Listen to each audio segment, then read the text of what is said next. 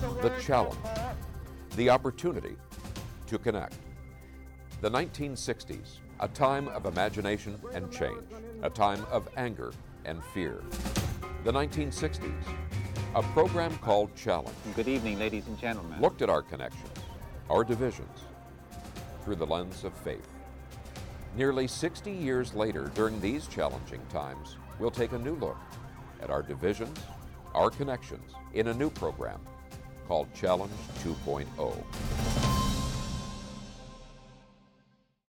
Overcoming an addiction can seem like climbing a mountain, an impossibly high mountain, and there are many who find themselves on that trail. A federal study last year concluded that 32 million Americans aged 12 or older suffer from a substance abuse disorder. But therapists emphasize it's just as important to focus on recovery rates, that many can and do reach the summit of recovery. That then is the focus of this episode of Challenge 2.0. Some remarkable stories realized through a program called Recovery BP.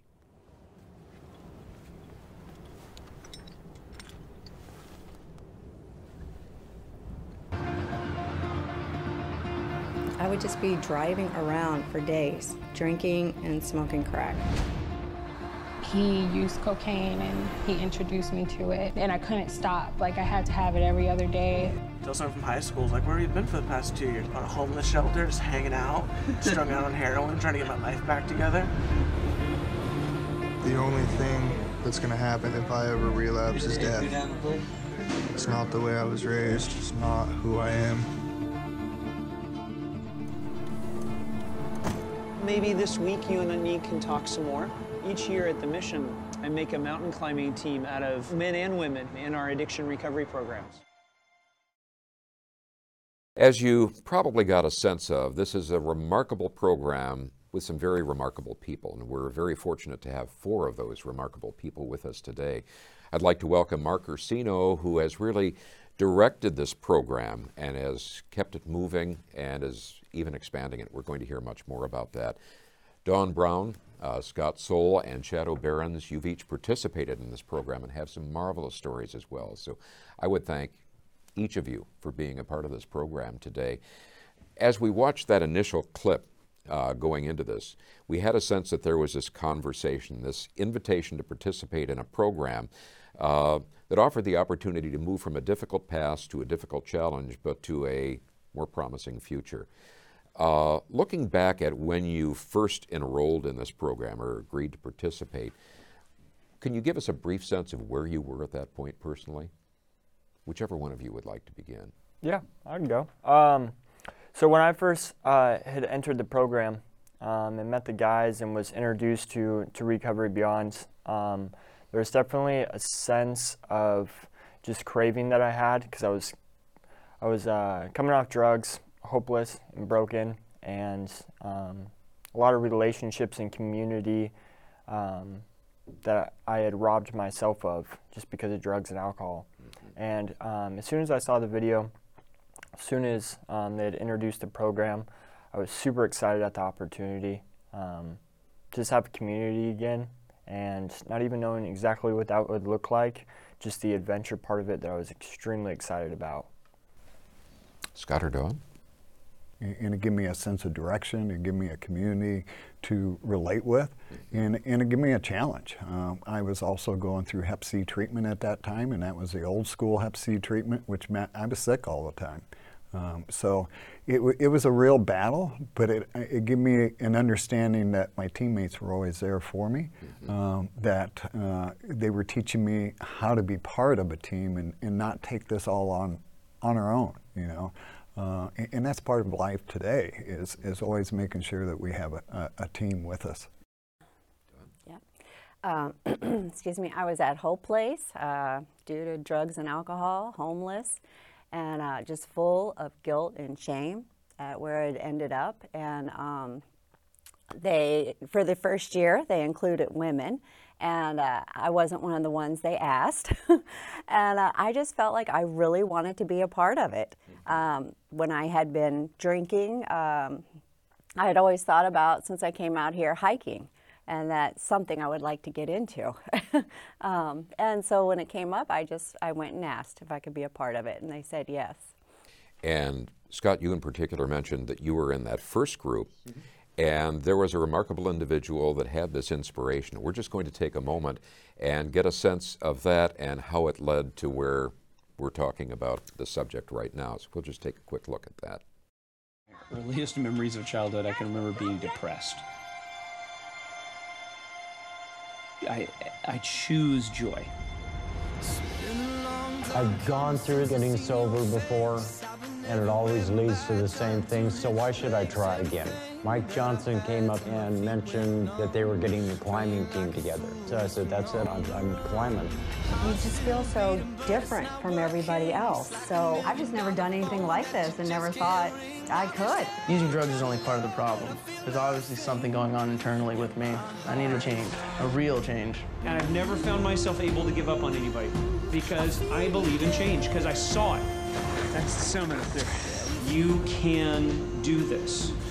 And if you do, you will never be the same. Do I think I'm going to make it to the summit of Mount Rainier? Yes, without a doubt. I will make it. I'm a fighter. I don't give up. This climbing thing, it gives them a chance to write a new story, a story of success, a story of hard work, the chance to be a part of a team. You're starting to look in the mirror and like the guy that's looking back. This is the hardest thing I have ever done. There was a reason why you went to a year-long treatment program to begin with.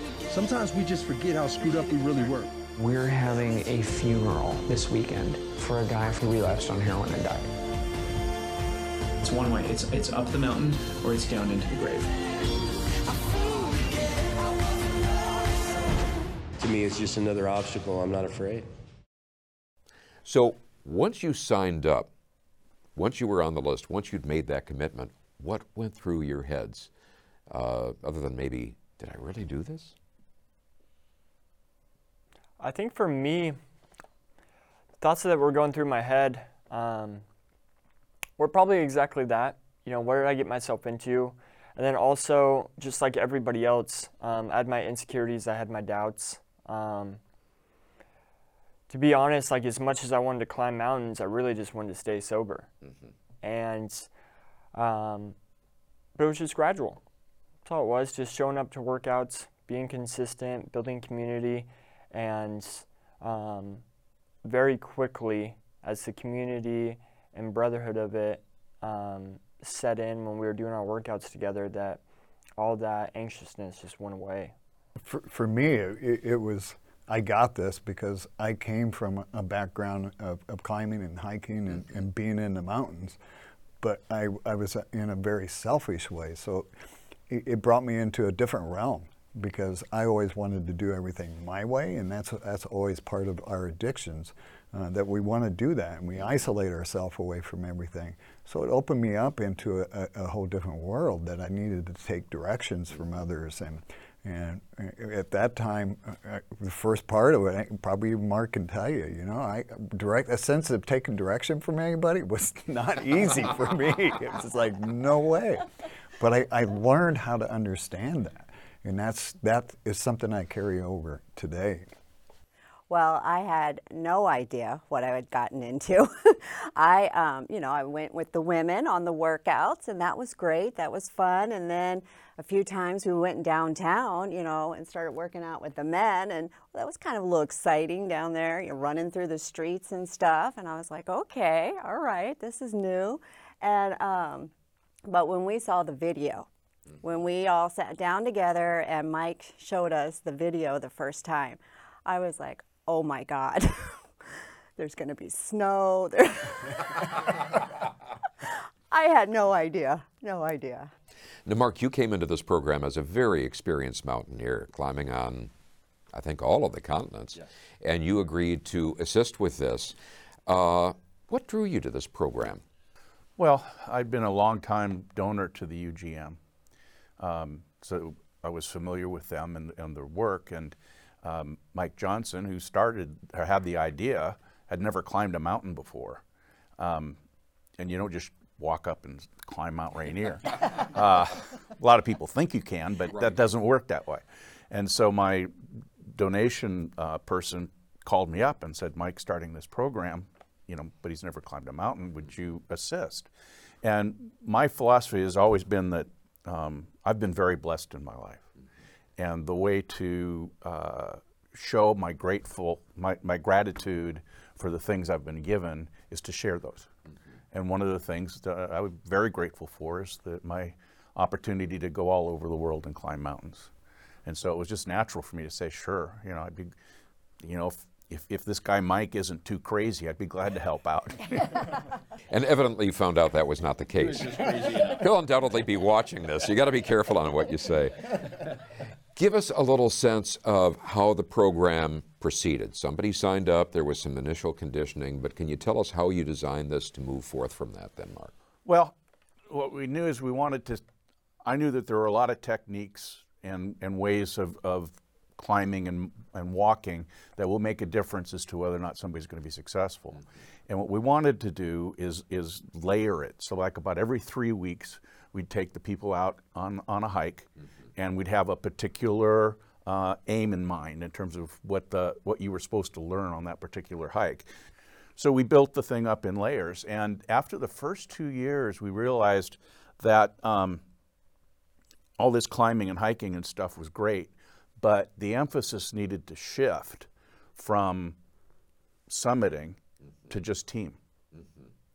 And so after the first 2 years, we really started to emphasize the team aspect of it, to build up the community, to build up the group as really cohesive. And like I would tell them at our pre-climb dinner before going on Mount Rainier for the last time, I'd tell them, you've already got the sundae. The summit's the cherry on top, which the mountain may or may not give you, but you've already gotten all there is to get from this program, whether you summit or not. You mentioned teamwork and community, and that's something that each of you have talked about. I'd ask maybe a two-part question. Did you find the biggest challenge for you in this was physical? Was it mental? And to what degree did that community give you a new set of tools to deal with those challenges? It was definitely mentally. I was pretty excited to do the workouts, excited to get back into shape. I hadn't let my body go too much. My biggest thing was just trying to be consistent. Once my mind was made up that, hey, I'm doing this, I definitely did not want to be the anchor. I didn't want to be the extra weight. The aspect of community really helped the mental part because of just coming alongside of people and even just with our hikes, I noticed that, hey, this is actually a little bit easier for me than it is for other people. Or even if it was challenging, not showing it during our hikes and just encouraging other people. Like, you got this. Like, oh, this is easy for you. It's like, no, it's not necessarily easy for me. I'm just pushing through and choosing to focus on you. Because there's so many aspects of life where if you get too focused on things, you can't see what's going on and all the other blessings and other areas in need. And with myself, I needed to find out who Scott really was. And this was that opportunity to understand that I could really be Scott, because all those years prior during addiction, I was always imitating who I wanted to be rather than being that comfortable person. So this gave me an opportunity to actually see some of that and allow the others to speak into my life and say, this is what we're seeing, and those are the things that when we learn those, life goes on a lot better. And for me too, I can see that. And also I can see how in my mind, the problem, even my addiction, drugs and alcohol, the problem always started in my mind before I actually picked up the first drug or alcohol. And one of the things I really pulled out of it, and I have always isolated too, and especially at the end of my addiction, so being around people was like, wow. And but to have men in particular encouraging me and supporting me to keep going, and you can do this, and not want anything in return. It was just like, I did not want to let go of this for anything. It just became a drive. Mark, from the perspective of designing this program and leading it, how does that resonate with what you're doing and what you've done and the other people involved in that are consciously trying to give as an experience with this program? Well, one of the things I should point out is that when we're on our training hikes, it's not just the folks from the missions that are on the training hikes. We have a whole community of supporters that come out to hike with them. And so it really does give you a community on trail, and it allows them to see that, you know, the mountain doesn't care who you are. It treats everybody the same way. And it gives you a pretty good way of measuring yourself against what, you know, the normal people. You know, there's what Mike noticed in first coming up with the idea for the program is that the folks that were addicted had this us versus them mentality. There's us guys and then there's normal people. Yeah. But you get them mixed up together on a trail and you find out that there's no difference. Shadow, when you and I had an opportunity to talk a little bit earlier, you talked about your experience on the summit and what that was like and what it did for you. Can you share that a little bit with us? I remember thinking about how bad it was waking up, withdrawing, the cold sweats, not being able to sleep, my body literally just like breaking down. And I remember thinking and just like praying through it, and just, I'm so thankful for this struggle right now. I'm so thankful that this works in the way of, that just looks differently, you know, that I'm on a mountain right now. But then immediately I would come right back to, all right, Shadow, you got yourself up this mountain, or you're starting to get yourself up this mountain. You got to finish it and then get yourself all the way back down. And I remember I was like 5 feet from the summit, and I'm literally like just there, and all of a sudden I just got overwhelmed with emotion, literally dropped to my knees and just started bawling. But it wasn't like sorrow, it was just like I was so happy that I'd done it. And it was just a really amazing breakthrough for me. Even just getting to Camp Muir, I didn't think I was going to make it. And Mike behind me and telling me, you know, you're Dawn, you're strong, and that became a mantra. Yeah. That I'm glad you brought that up. Actually, that became a mantra for me through this stuff. When I get something hard, when something hard comes up, you're Dawn and you're strong. And actually, I have friends who have seen the movie and have told me, you're Dawn and you're strong. No getting away from it. Yeah. That's positive reinforcement. That's that community. Scott, how about you? I think for me, it was a big one for me was that we don't always reach our summit. We don't always finish first. We don't always finish at the top, because that year I was unable to make the climb. I had to stay back at base camp, and I was one upset person.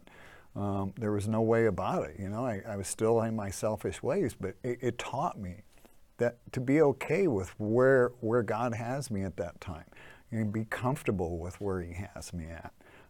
That I don't need to finish first all the time. That I don't need to make that summit, because each one of us have a different summit that He has prepared for us. And that was my biggest lesson, and it's a huge lesson that I have carried on ever since that moment. Mark, as you've remained with this program, what of your experiences with this, and as you've observed others, what sustained and deepened your sense of connection with this? Just seeing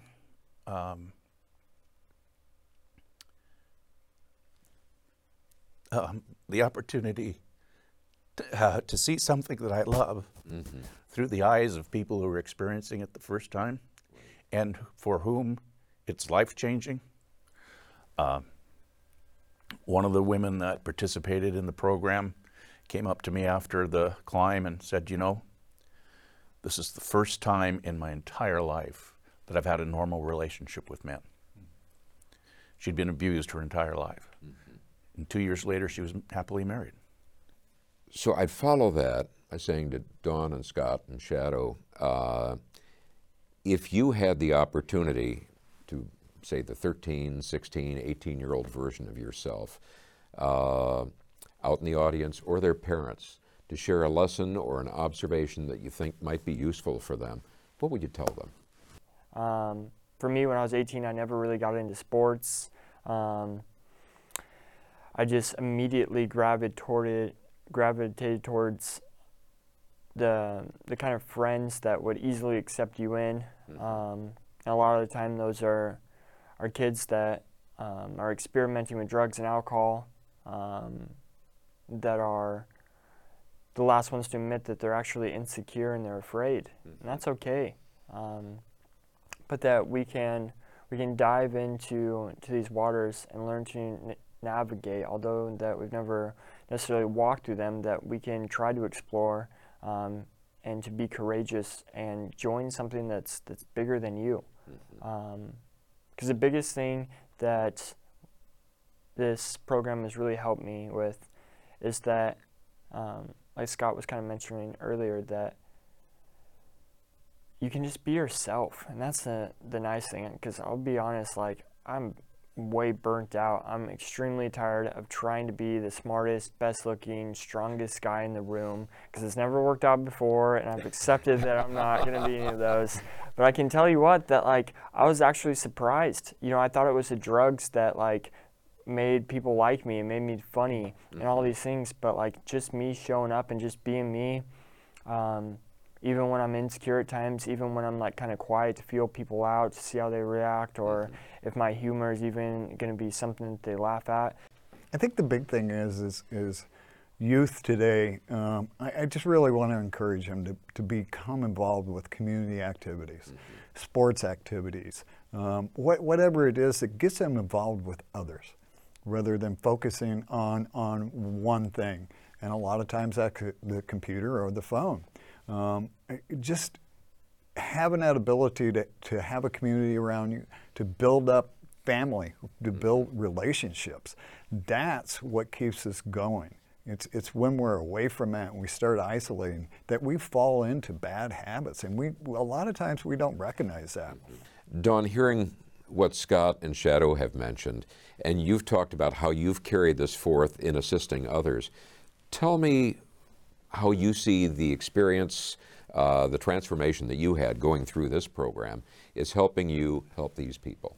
Being able to share, you know, what happened to me and how low I was, and then to be able to share the things that I do today, the tools to be able to use in these problems, you know, reaching out to other people, you know, when I get those voices in my head saying, you can't do this, you know, you're a failure, to be able, for me, I found a lot of scripture that helps me. You know, I find, and I tell other women, not so much scripture, but find those words that encourage you to, you know, look yourself in the mirror and just keep saying that stuff over and over to quiet those voices.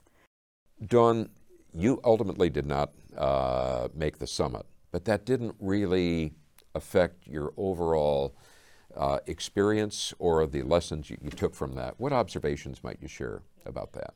Okay, yeah, and that actually turned out to be a huge turning point for me, because I was so angry at the time, and I take that inside and it becomes, you're a failure. And that is what I've done all through my life, and it just reinforces, you're a failure, you're a failure. And this time I was able to see I failed, I gave it my all, and I failed, which is devastating for me, but I wasn't a failure this time. And yeah, that was really huge. And I had some friends and, you know, other people point out to me. And so now when I have setbacks, I'm able to say, okay, I failed. I'm not a failure. And that's a lesson you've passed on as you continue to counsel others. Yeah, it's been huge, yeah. Mark, the program is evolving. If you would, tell us a little bit about how it is evolving, and if people would like more information, either for participation or for support, how they could do that.